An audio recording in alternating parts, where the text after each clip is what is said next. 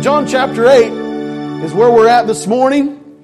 If you will turn in your BIBLEs, we'll get there in just a moment. For now, we are still talking about identifying an Antichrist spirit. I know that's the most encouraging thing to come back from vacation to preach, but that's what we're doing. My purpose and my goal is that you would not be deceived. Amen? That's the plan. That is the goal. That is the desire. And we talked a couple weeks ago about the fingerprint of the Antichrist. And we know that when there's sin and rebellion, he's had his hand all over it. We know that when there's sin and rebellion involved in an individual's life, whether it's in the church or outside the church, I can guarantee you it is a person that has had their connection with, they've come face to face with the devil and submitted. Amen? Listen, if that's you, my friend, there's hope. But here's what you got to do. You got to repent. You got to stop it. You've got to turn and obey the Word of God. We talked about the test of obedience, about that being so important of how we can know who is influenced by the Spirit of God and who's influenced by the spirit of the world. And the only way we're going to know who's being obedient to the Word of God is if we're in the Word of God. Amen? So it's vitally important. So this morning I want to talk to you about the DNA of our adversary, of an Antichrist spirit. DNA is something that's fairly new. Over the last 20 years, it's been developed and being used in crime scene and things of that nature. You can know who's been there based off of the DNA that's found. Listen, you can go somewhere. They could find that you were at church by your DNA today when you get up and leave. Hair falls out. Some of us, it falls out a little bit more than others. You know what I'm saying? Skin cells, all this stuff. Listen, man, that kind of thing. If we all left the church, they could come in and pretty much figure out who was here and who wasn't here based off our DNA. Amen? So we know that that's true, and we know that that's pretty clear about DNA. But I want to ask you a question. Who's your daddy? My dad and people. There's no doubt that my father is my father. People say, all you have to do is look at you, Bob, and know who your father is. I've had that told to me. Now, I have struggled because I didn't think that I looked like my dad. I can act like my dad, but I don't look like him. Have you men ever in your lives, and ladies too, as you have grown and developed and matured in life, you look at yourself and you go, oh my goodness, I'm becoming my father or I'm becoming my mother. Now, before I say any more, men, don't look at your wives and say, you act like your mother. Don't do that. I've tried that before and it didn't go over very good. Don't do that. I'll never forget my grandfather, Grandpa Mac. I was a little kid and I go over to his house and I can picture it as clear as day today. Walking in the door, turning left, and he's sitting straight through that door. The TV's to my left when I step through the door. TV's on. He's in his recliner, kind of kicked back, and talking to me. And when he would talk, he would tap his hand. But there wasn't any kind of a rhythm to it. And he would kind of tap his fingers, and then he would kind of tap his hand a little bit, and it would drive me nuts. I'd watch it. And he would just kind of do this and just kind of tap. And I thought, Grandpa's got no rhythm. He's the whitest guy I've ever seen in my life. You know what I'm saying? So I would sit there and look at him, and I think that's crazy. He's got no rhythm. But then I noticed later my own father doing it. And I have caught myself doing it. Another thing that Grandpa always did, he'd put his hands on his belly, and he would twiddle his thumbs. I have seen my father do it, and I have caught myself doing it. Now that my belly's big enough to rest my hands comfortably on. You see, DNA is a pretty interesting thing because we behave like those we share DNA with, correct? What about people that have been married a long time that don't necessarily share DNA, but they start to look and act like each other? You ever seen that? People that are married, and you look at them and you go, how do they look exactly like? Because they spend all their time together, they are together as one, and so they can finish sentences. Parents are the greatest people on the face of the earth at finishing sentences. Well, I did it the other day. April said something. She goes, well, that's that. And I finished it for her. And she didn't say, oh, yeah, that was right. We just knew it was the right thing. We finished the sentence. She didn't even catch it. I caught it and I thought, that's weird. I just finished her sentence for her. We do that when we're around somebody so much.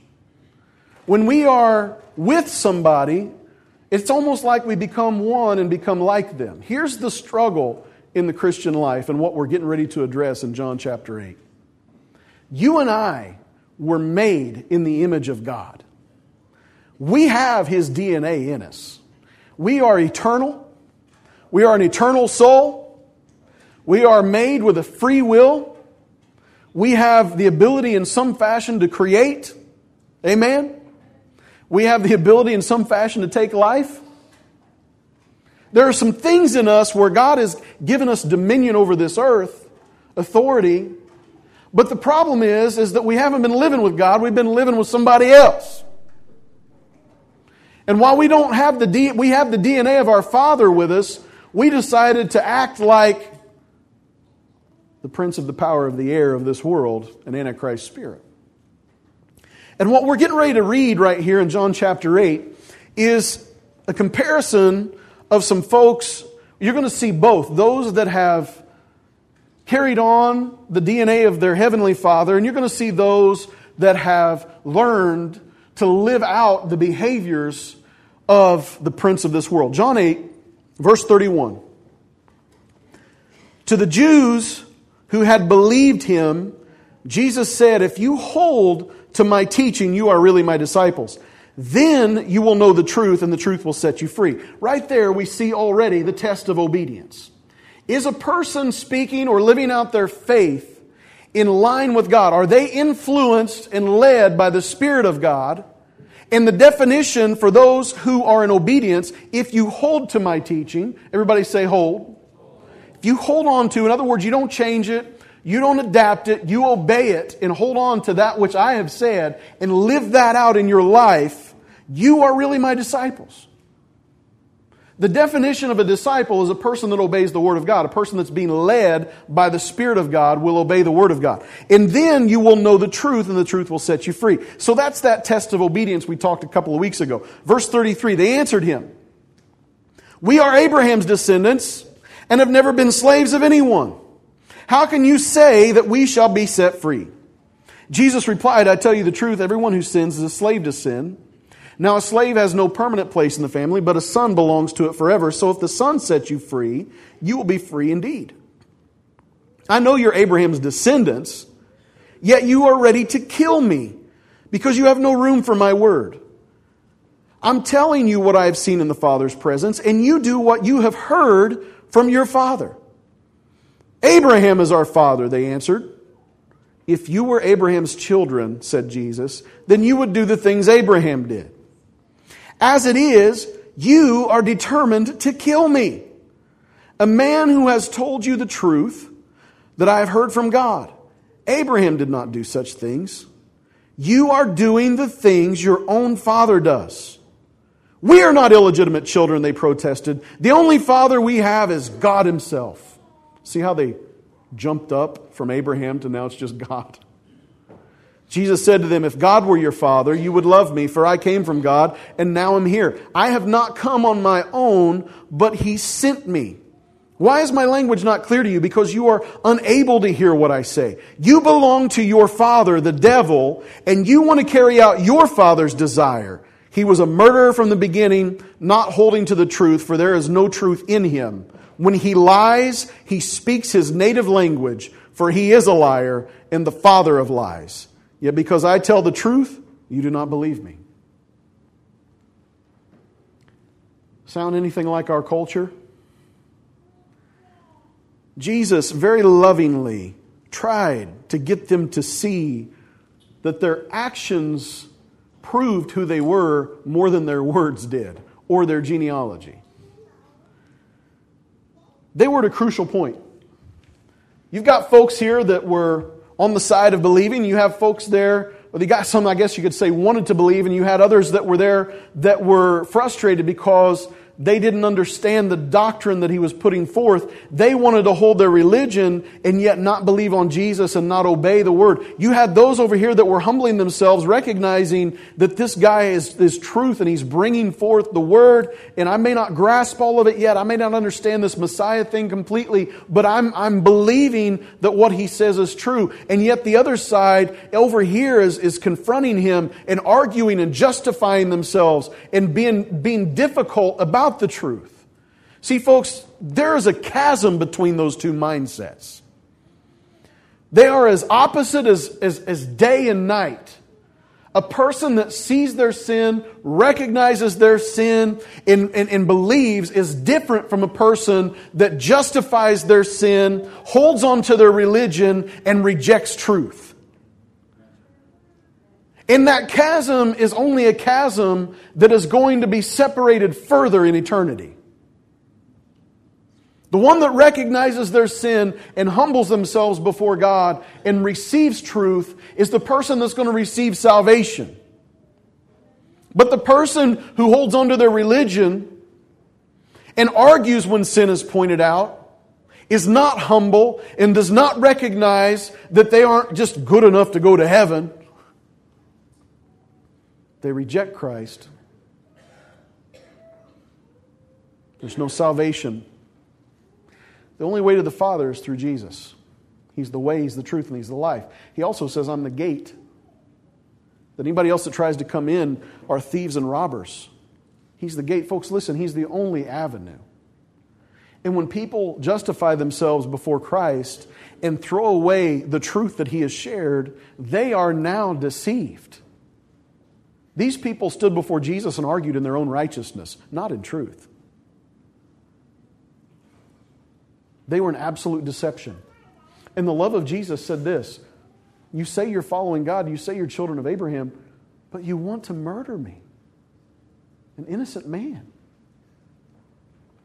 You want to hear the lies of our enemy? The lie of our enemy will tell us that we can do anything we want, and it's not going to catch up with us. You can remain in your bondage, whether it's drug or alcohol abuse or a sexual addiction or any kind of, you're a thief, you're a liar, whatever it may be. You can remain in that and be okay. It's never going to catch up with you. It'll never catch up. And when I say catch up, I'm not talking about the red stuff you put on French fries. It'll never catch up. He likes for us to believe, like our nation believes, that we can spend all of our money. Amen? It's a lie. It's a deception. You're in deep debt and you continue to go deeper and deeper in debt and that it's never going to catch up. What kind of pride is that? It's a lie. It's a deception with the intention of destruction.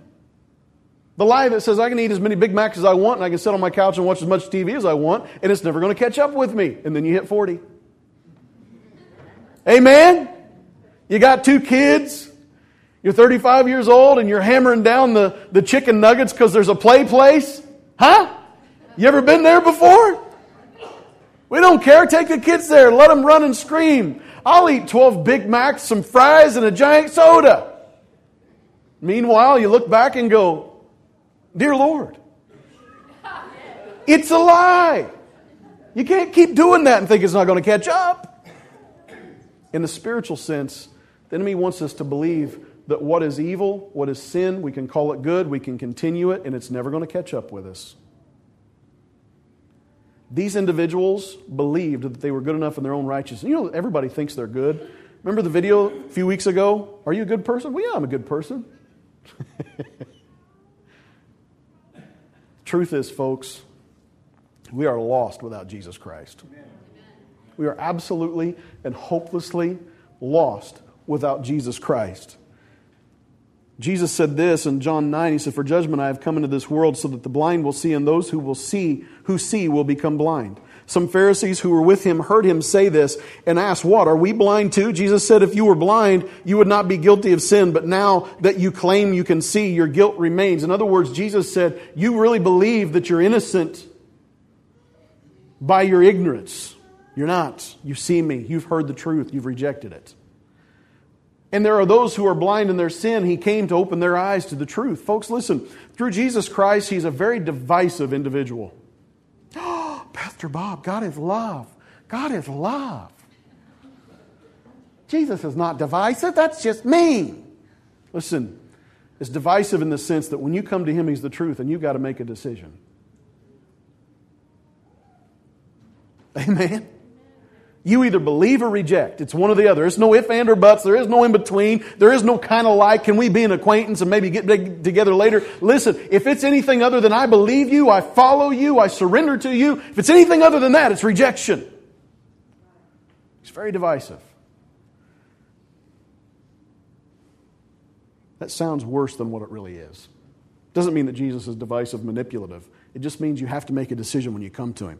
John 3:19 says, this is the verdict. Light has come into the world, but men love darkness instead of light because their deeds were evil. That's the deception of an Antichrist spirit, to love darkness, to love that which is going to kill us. I shared it a long time ago, and now I say it before the words are even out of my mouth. I can't remember the words of the song. It's a popular secular song right now that says, everything that kills me makes me feel alive. Is that it? Yep. How come you guys know that? Just kidding. Everything that kills me makes me feel alive. Do you know that's a lie and deception of the Antichrist?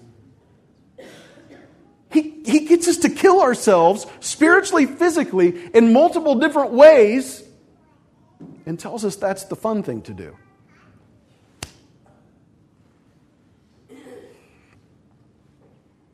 I used to smoke.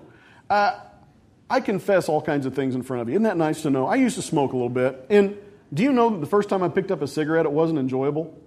I had to make myself like it. It's a little bit like coffee.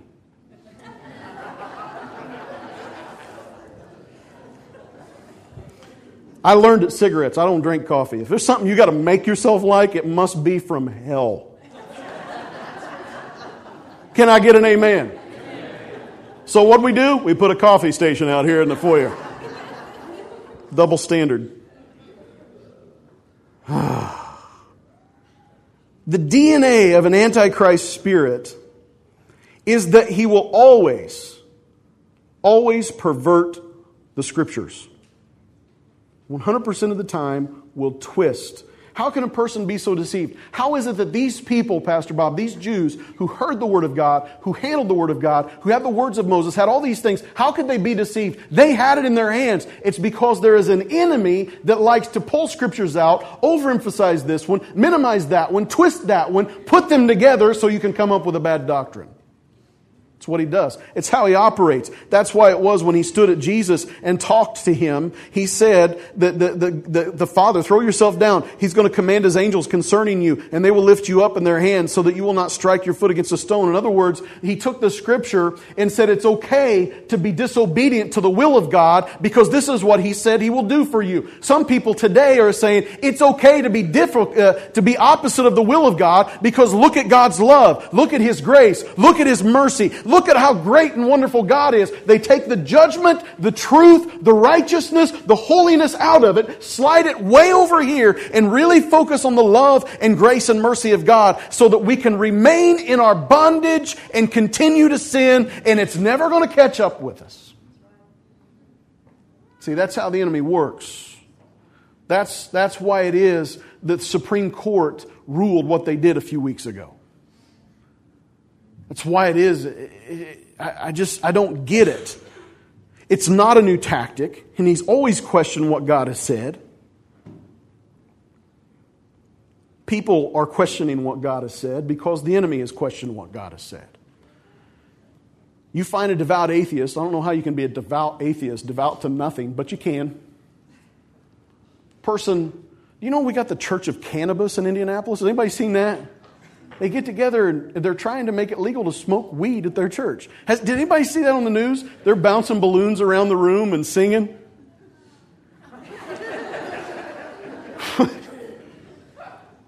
So I guess if you can have the devout atheist, you can have the Church of Cannabis. I mean, at least you're believing in something.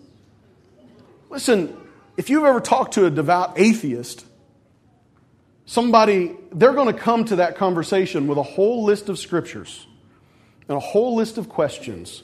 and things that they think that they can shred the Bible to pieces. That's part of the reason why we're going to do this study starting on Wednesday, so that we can be equipped to help deal with those things and answer adequately. It's very, very important, folks. But they come with an attitude of anger and frustration and anti-attitude toward God. You say, Pastor, I don't believe you. Look at John 8 again. Look at verse 33. Look at the argument that these Jews gave to Jesus. They answered him, "We are Abraham's descendants and have never been slaves of anyone. How can you say that we shall be set free?" First of all, they have been slaves. Multiple times, right? And even if these people said, well, that was my father's generation and not us, they were under Roman rule. So in a sense, they were slaves again. We've never been slaves. Isn't that the lie of the enemy to lead you into bondage and say, you're not in bondage? They were slaves. They were under Roman rule. They were not their own sovereign nation at this time. They maybe were allowed to remain in some kind of a skeletal shape of what their sovereign nation should look like, but they were under Roman rule. And it wasn't fun. And none of them liked it. But we're not slaves. They took all the scriptures. They said, we are Abraham's descendants. They justified their spiritual well-being off of their genealogy. We're Abraham's descendants. I'm Bob Fairchild's son. I can do nothing wrong.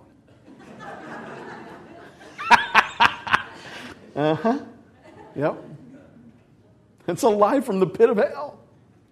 And so is this. And we look at this, and they argue this a couple of different times. And what I'm saying is that the enemy had twisted the truth, God's law, and they made it mechanical. They made it do X, Y, and Z, and then you'll be saved. Come and do your sacrifice. Come, but don't repent of your sin. Don't really change in honor and worship of God. Just do X, Y, Z. You'll be forgiven, and you can go back to doing whatever it was you were doing before. They believed and understood that maybe we could go to the festivals that God laid out for us, but instead of honoring God and learning who He is and celebrating who God is in my life, we just did it as a ritual, had some good time, some family time, and moved on.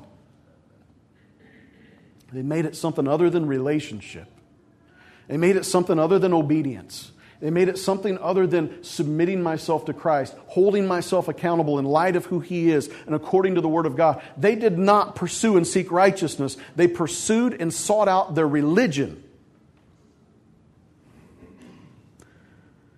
Look at Jesus, what He says to them. This is what Jesus said. We've already talked about this a little bit, so I won't say much about it. But verse 37, I know you're Abraham's descendants, yet you are ready to kill me. In other words, bringing them back again to, you want to do this. It doesn't matter if you're Abraham's descendants, if your life is catering to and living out consistently, willfully, living out sin. You are deceived. Folks, listen. I'm not going to read all of it because we've already talked about it. If you and I are living out willful sin in our lives, don't let your church attendance deceive you that you're saved. Now, there's a difference between a person making a mistake. There's a difference between a person tripping and falling and getting back up. Amen? I totally understand. We can say and do some pretty stupid things. I know. I was in a car for 7.5 hours the other day. And I'm glad I didn't have a gun in the car with me. April wasn't that bad. I kept calming her down, and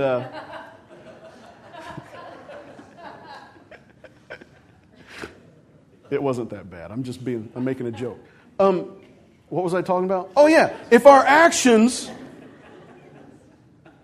we're professing something other than what our actions are proving, then we are deceived. If we are walking in these doors and we say that we're the righteousness of Christ, that we are the bride of Christ and we're going to heaven and we're this, and this, and yet on the side of our lives being full of adultery, full of lust, full of stealing and thieving, and full of manipulation and gossip and backstabbing and slander and divisiveness, if we live like that, one of two things is true about us. Either we're a brand spanking new Christian that doesn't understand it all yet. Amen? And is growing and learning, or we're just an old hypocrite. It's the DNA of an Antichrist spirit to profess some form of religion and yet live in disobedience.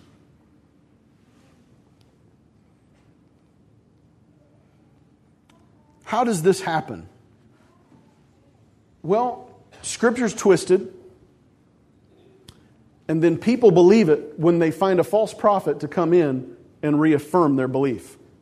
We know that in the last days, Scripture makes clear that the last day people are going to gather around them a great many teachers telling them what their itching ears want to hear.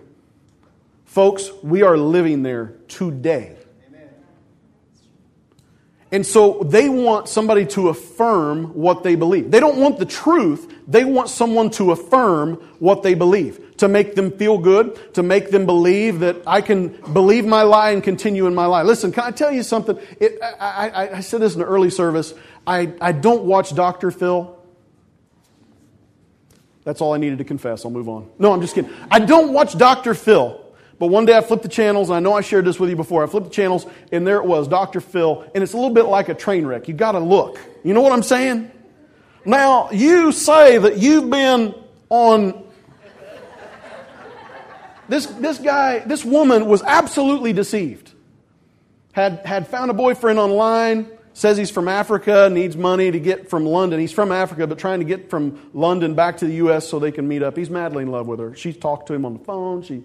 She's sent him all of her money, all of her life savings, all of her inheritance, all of her retirement. It was completely gone. And the family was having an intervention for her. And even though he laid out for her that this man is not true, this is who he really is, he's also taken this person's money, went through the whole thing, laid it out and said, you have been deceived, he has stolen from you. And the woman said, I don't want to know it. I would rather just believe that it's real.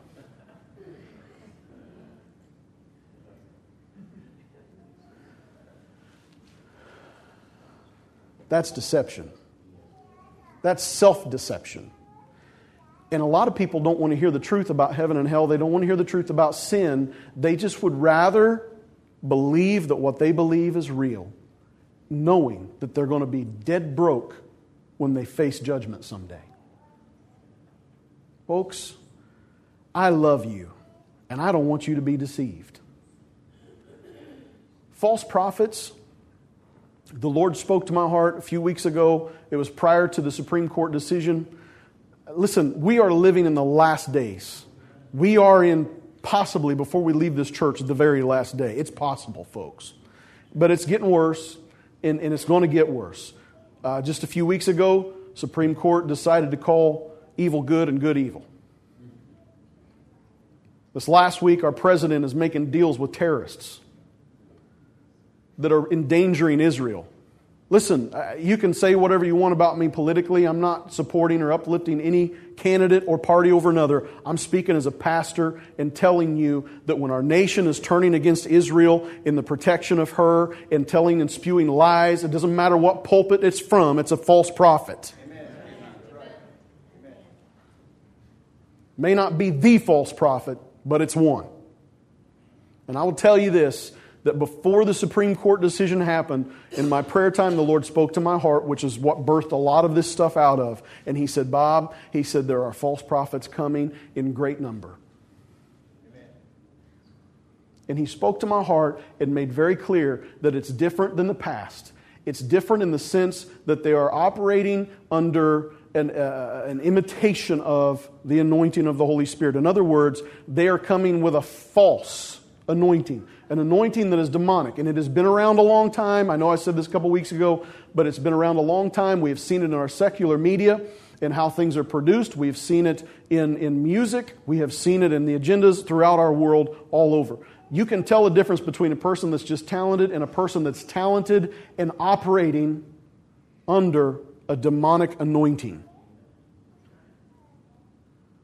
Here's the scary thing about the last days. The last days, the Scripture makes clear. Jesus says in 24:24 of Matthew 24, verse 24, He says,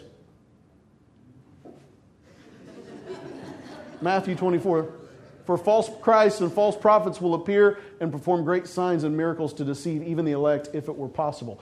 False Christs, false prophets, signs and miracles to deceive. Listen to me. That is a demonic anointing.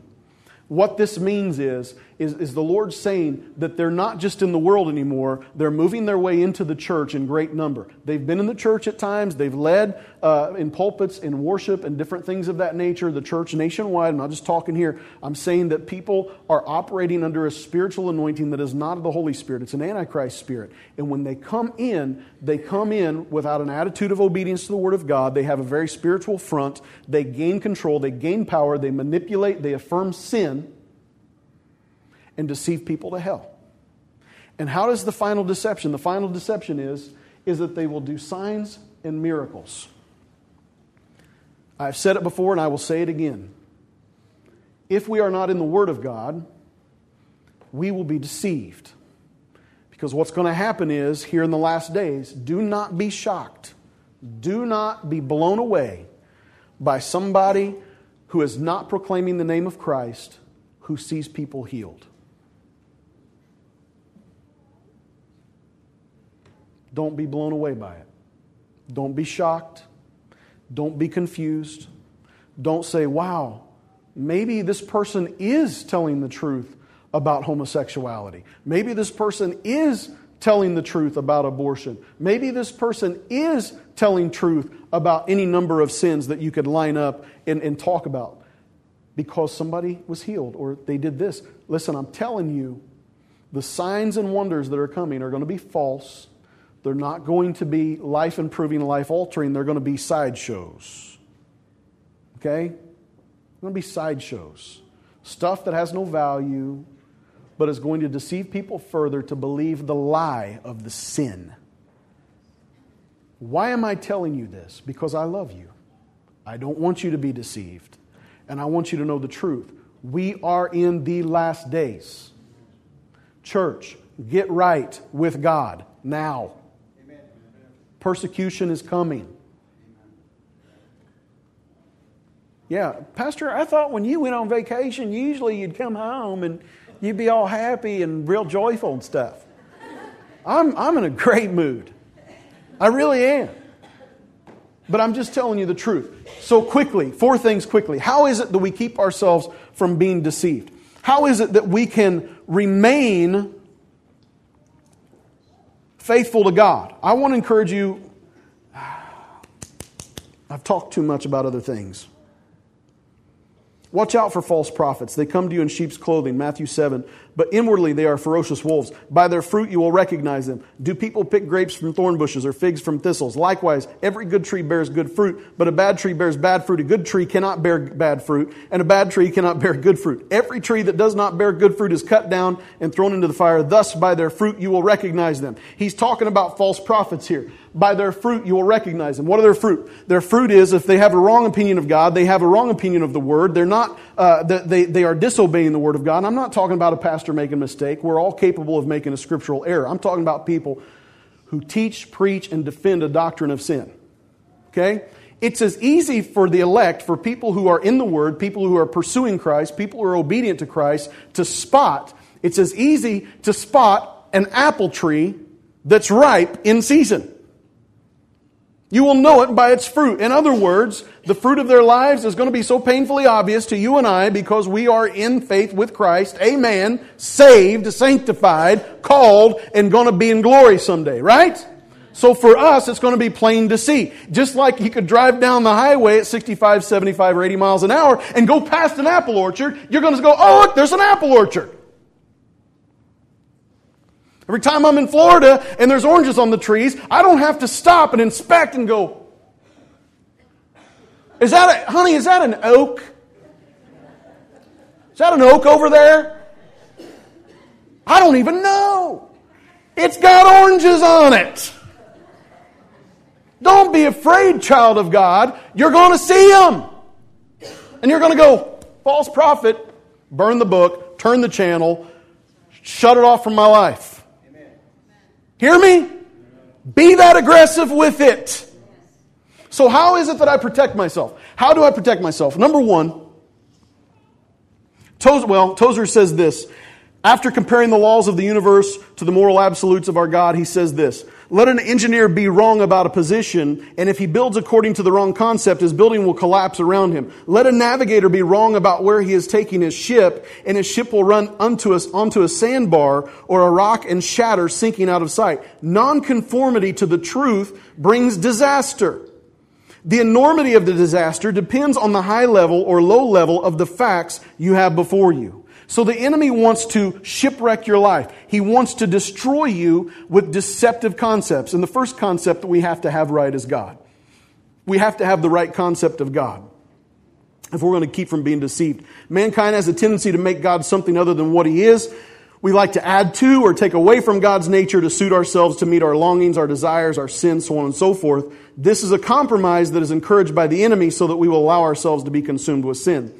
Every fundamental error that has ever been made is because mankind has had a wrong concept of who God is. Genesis 3:1, the serpent said, "Did God really say, you must not eat from any tree in the garden?" And then Genesis 3:5, "For God knows that when you eat of it, your eyes will be open and you will be like God, knowing good and evil." The enemy in the garden had a plan to deceive Adam and Eve to think that God was something other than what He was, that He didn't have the best at heart for them, that God, what He said, wasn't really true, and God's just trying to keep things that are good away from you. That's the mentality of the enemy. How many times has the enemy questioned God and planted a seed of doubt, resulting in the masses being confused and rebellious? Wide is the gate that leads to destruction, and many will find it, but narrow the gate that leads to the eternal life, and few find it. Since there is so much deception in the world concerning God, we need to be like the Bereans who search the Scriptures for truth. We need to see what God has said, what the Bible says in His character and nature, what His character and nature is, and believe it, not allowing ourselves to be swayed by the lies of the world. Number 2, after we have a right concept of God, we've got to attain a right concept of ourselves. We are in a huge self-help era. You can go to CVS today and look over and see Self magazine. Self. And I look at the skinny people in the front and I say, well, that don't look like me.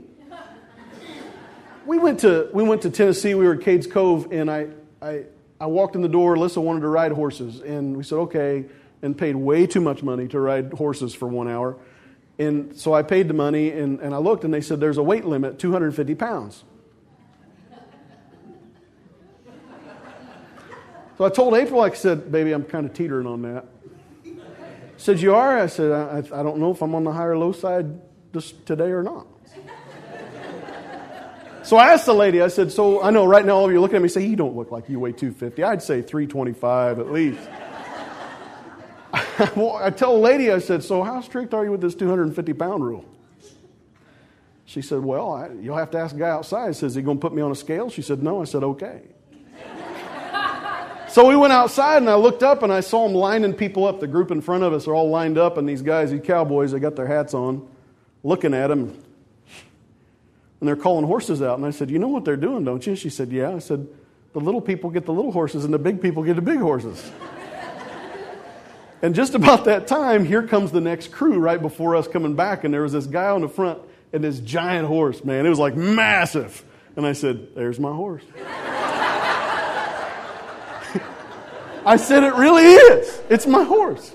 So they said 87 or whatever our number was, and I walked up to the front of the line, kind of stood there and modeled for him.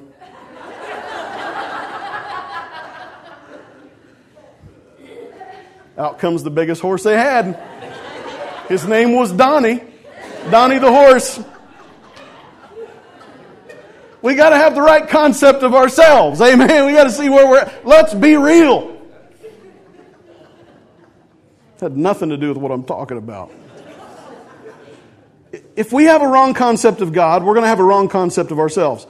If we ignore who God is, we misunderstand who we are. We are made in His image. We are not God. So when somebody doesn't glorify God as God, they glorify themselves as God, and that's why over all the dictators in the past were worshipped as gods. They allowed themselves to be because they had no concept of God. We see in the book of Romans that all have sinned and fallen short of the glory of God.